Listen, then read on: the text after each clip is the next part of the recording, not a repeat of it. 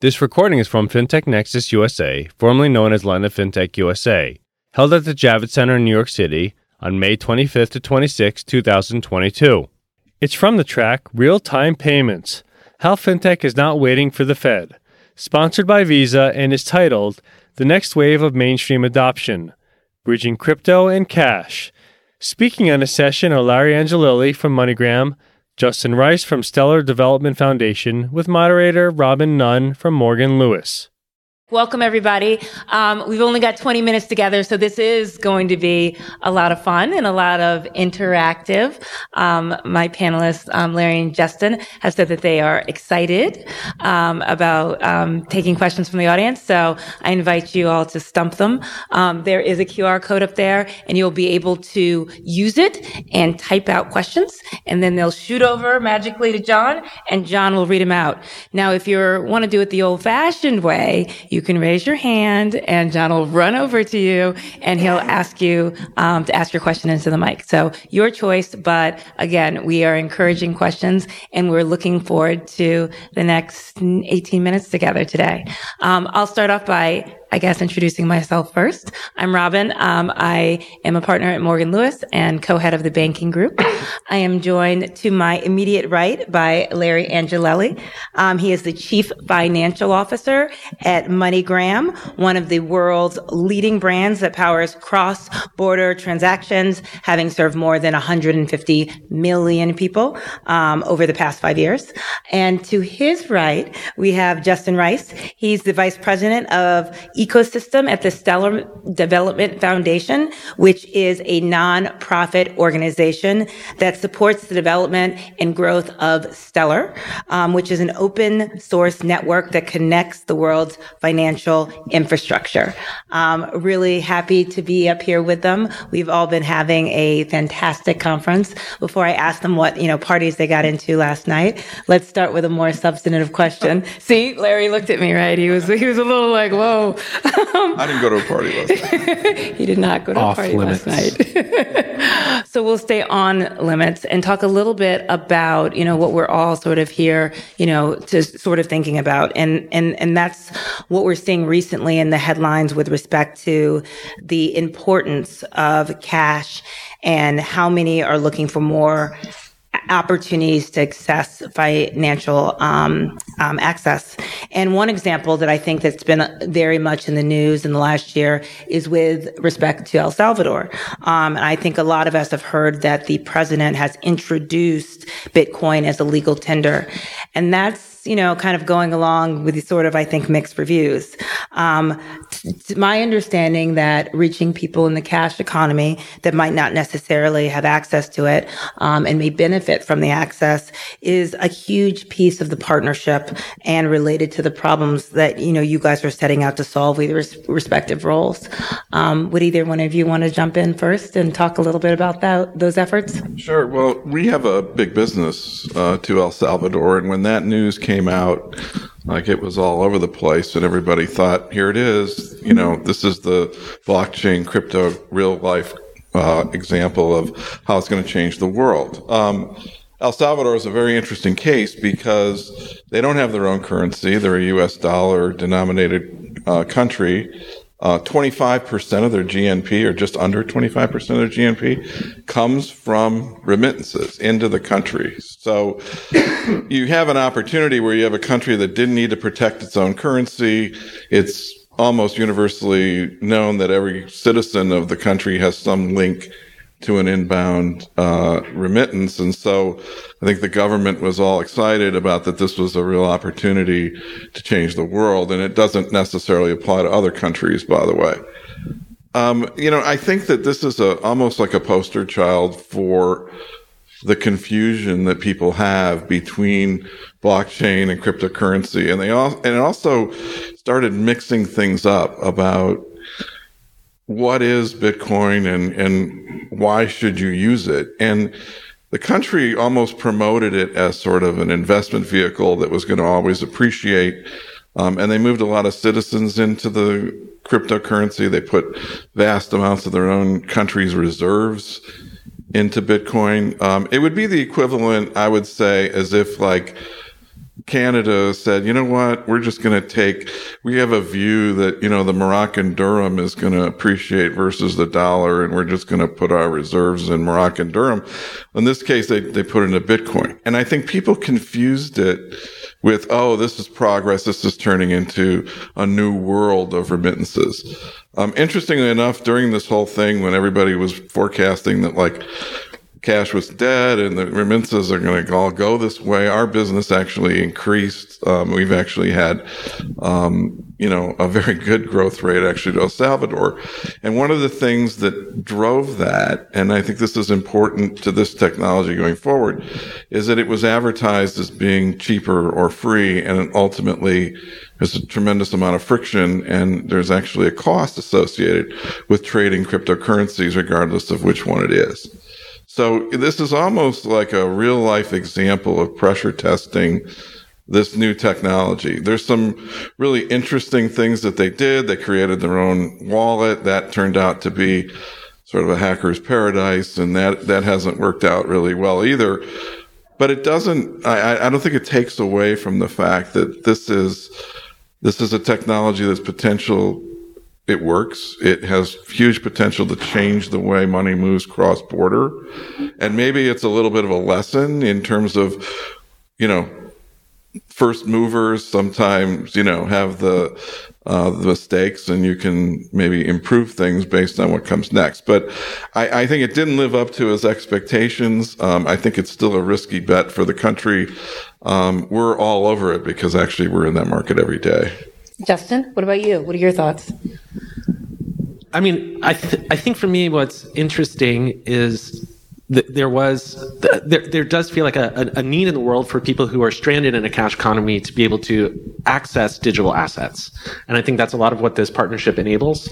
There are disadvantages to just living a cash-only existence, right? Like cash is dangerous, theft, loss. You can't build credit necessarily by holding cash. It can be difficult to make payments, cross-border payments with cash. And so you need some sort of vehicle to be able to actually not just move money across borders, which MoneyGram has always done so well, but from sort of the perspective of the Stellar Development Foundation, where our goal is to increase access to increase access to the world's financial infrastructure. There's this moment when you can allow people to move their cash into a digital asset, and by doing so, you can give them access to financial products that they didn't have before. And what's definitely interesting about this particular partnership, which was not necessarily true in El Salvador with the transition to Bitcoin, is that it allows people to take cash that's in their wallets, use MoneyGram agents to get these digital assets, and they can actually hold digital assets that represent fiat currencies that they wouldn't have had access to before, specifically to USDC, which is a reserve-backed stablecoin. Actually, that's an interesting segue, because I know some of the other things we want to talk about, but there is a marriage here that it's not exclusive. That I think what people are saying is that there's this sort of disruptive or displaced technology, and what we've discovered, I think, as partners, is that there's this marriage between traditional cash economies and using blockchain and using cryptocurrency. They're not mutually exclusive. And I think that that's what El Salvador actually showed us, is that there is a better way. You don't have to be exclusive one way or the other. And that brings up a good point. We've talked about El Salvador. Now let's talk about what you guys are working on. Can you give us a high level, what's going on? What's the value of the different types of consumers, perhaps? Yeah, I mean, I think at a high level, I can just sort of explain how the integration works and what it enables people to do. Stellar is a blockchain network that's been around since 2015. It's a distributed ledger that allows people to issue assets. And many of the assets issued on Stellar, as I mentioned, are stable coins. One of the biggest ones is issued by a company called Circle. It's USDC. It is actually, pegged to dollars held in reserve, and they publish attestations and audits so that people can verify that. So the network allows the issuance of this particular kind of asset. And then it allows people to build applications. Like any developer can build an application that takes advantage of that asset, and they can build wallets specifically, or build into any existing application sort of payment rails that access Stellar. And so there's a whole world of app developers that are building on the network. But what was missing before was the ability to essentially enter into that network through cash endpoints. Like if you held cash in your hand, it was not necessarily easy to get that cash into the digital asset so that you could hold it in your wallet, so that you could take advantage of the applications built on the network. And with MoneyGram, they have, you said 150 million customers, hundreds of thousands of agent locations. And now, since they've integrated with Stellar, any application built on Stellar can essentially access the MoneyGram server, serve a web app to their user, and their user can essentially use their app to initiate a deposit, walk into a MoneyGram location, put money on the counter, and end up with a balance in their digital wallet. Pretty much anywhere in the world, from Afghanistan to Zimbabwe, anywhere that MoneyGram has agents, which is it's astounding, the reach. And when you have that, not only can you cash in, you can also cash out, right? So people can make payments to themselves, or they can withdraw from digital wallets. They can make payments to other people who hold digital wallets. And suddenly there's this instant ability to connect the world and to actually take advantage of the blockchain rails that have long suffered from having difficult cash in and cash out. And it's pretty transformative for developers building on Stellar, and also for the consumers that use the products that those developers built. And, the last 2 weeks have kind of showed that not all stable coins are created equal. And when we're dealing with Stellar, we looked at stable coins pretty deeply. And at the time, we are basically we have to be sort of conservative from a credit perspective. And our view was that stable coins were a credit product, that it isn't, it's sort of like commercial paper, that there has to be a liquidation scenario for your stable coin or it's not going to be stable. And it was for a while, and we studied it, but when we really got inside of this and looked under the hood, we looked at USDC as really the only stable coin that actually was properly collateralized, was a self-liquidating instrument, and that was not at risk of breaking the buck. And I think that's crucial, because what's happened now is that, stable coins, when you can lose 95% of your money on a stable coin, doesn't sound very stable.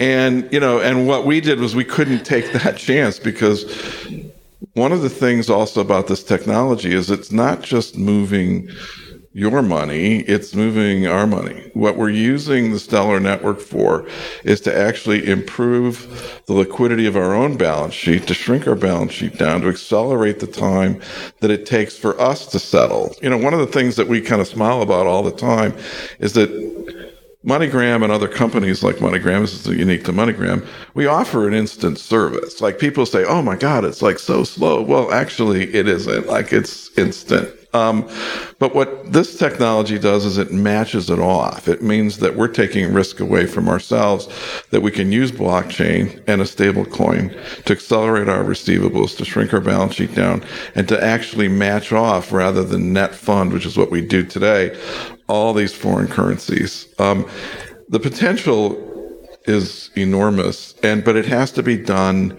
in a very responsible way, and it also has to reflect that there's credit risk in cryptocurrencies. And I think, going back to El Salvador, Bitcoin has credit risk, Bitcoin has basis risk. USDC should not, and as far as we understand, doesn't have those kinds of risks, which makes it a completely different animal and way more utilitarian in terms of the kind of technology that we're building here. And we're starting to see a lot of questions, and that's great. So I can let John ask some questions. I can let you guys read and answer the questions that you would like to answer, or we can go to my questions. So you can do a mix of all three. Let's do that. Okay. John, you first. I'll start. Why did MoneyGram shift its partnership from Ripple to Stellar? Well, it wasn't a shift, really. And the technologies have absolutely nothing in common other than they use the word blockchain and cryptocurrency. But we were using Ripple for actually a kind of an alternative to foreign exchange markets. It really had nothing to do with any consumer-facing technology. It was really just a really quick way to trade certain currencies, and we trade about $1.5 billion a month in foreign exchange. And so it was something that we really were excited about, and it was something that seemed pretty cool at the time until the SEC came in and kind of made that market dysfunctional. So what happened was we had to terminate that contract because markets weren't functioning for their token in the United States, and so we couldn't trade it. When Stellar came along, it's completely different. It uses a stable coin. It's actually also related to individual consumer transactions, and actually doesn't have anything to do with foreign exchange. It actually is sort of a streamlined approach of actually settling our own transactions. So they're really separate, and conceivably we could probably do both at the same time, and they wouldn't even know. But it really wasn't a transformation. It wasn't a flip. Yeah, I think sometimes there's some idea that there's an opposition between Ripple and Stellar. They're often talked about in the same breath, and they do have something in common. They do share a founder. They're fully different code bases with, very different views of the world. But it makes sense to me, like when I think about it, that MoneyGram, who is a company that's interested in experimenting with like innovative technology, with blockchain technology, would try different things, and some experiments work for them and some don't. And so I do feel like there's sort of a false dichotomy that people often imagine, but really it's just like two different things that can that could work in tandem. Well, and if anybody was going to do it, it had to be us, because we move, just to give you a sense, if you're looking for a practical application for blockchain and cryptocurrency, I mean, on an average day, MoneyGram is moving, more than $250 million every day. So when you see this kind of new stuff and it can actually speed things up or offer some sort of streamlining or even cost reduction, we're going to be all over it. And I think those two offered that opportunity, and, we're all ears when it comes to this sort of thing. Yeah. One other thing, I think that from like the sort of Stellar perspective, from the Stellar ecosystem perspective, I think what a lot of people are excited about with MoneyGram isn't so much that Stellar is replacing any internal rails. It's that the ecosystem, the people that build applications on top of Stellar get access to this whole network of MoneyGram agents, which again, I think is transformative for developers in the ecosystem. I'll go. Or John, you look like you want to go. Go, John. Well, I'm just looking at the clock, and we have 3 minutes, and we have Oh my God. 6 fantastic questions. We do. I'm going to pick what I perceive to be the least complicated. Well, that's pretty complicated. Okay. I'll let you guys pick. Are you able to read the screen from there? I can, but I feel like I should let Larry and Justin try. I see one here where, can you explain what you meant by USDC having a liquidation method that works? So what happens, I can answer this really quick. It's a US dollar coin that's supported by US Treasury assets. So there's a match. Number one, your currency to currency match. Number two, you have a credit risk-free match off too. And then what happens is that when those coins are liquidated, they burn those coins. And so what happens is the collateral is released, and it's a self-liquidating entity. So it's sort of basic, but it's so basic in a way that it's a strong risk mitigant to any kind of breaking the buck scenario like we just saw. Justin, do you want the last minute for the last question that you want to answer? I actually can't read them. Okay, no worries. Well played. I definitely can't. Oh, what is the layer 1 blockchain for Stellar? Stellar is a layer 1 blockchain. So Stellar is its own, has its own consensus mechanism. It's its own blockchain. Circle also has USDC A, B, E, which one to use. Circle has also issued USDC across multiple chains. So Ethereum, Algorand, a few others. And I think that the great thing about the world that we're entering into now in the blockchain space is that assets like Circle that interoperate across blockchains are actually just connecting blockchains that serve different purposes. Like when I was saying before, Ripple and Stellar there's no dichotomy, there's no at odds. It's true of other blockchains too, right? They serve different purposes, and this asset exists across all of them, and it still has that same underlying mechanism where you can mint and burn by depositing and withdrawing. but on its existence on each actual blockchain is sort of tooled by the utility of that blockchain. For Stellar's case, I think it's for payments, which is why this is such a good match. And we're not going anywhere. So if you guys have other questions, we're going to hang around afterwards, and you can meet us in the hallway, and we'll be happy to answer any of your questions. Thank you, guys. Thank you. Thanks.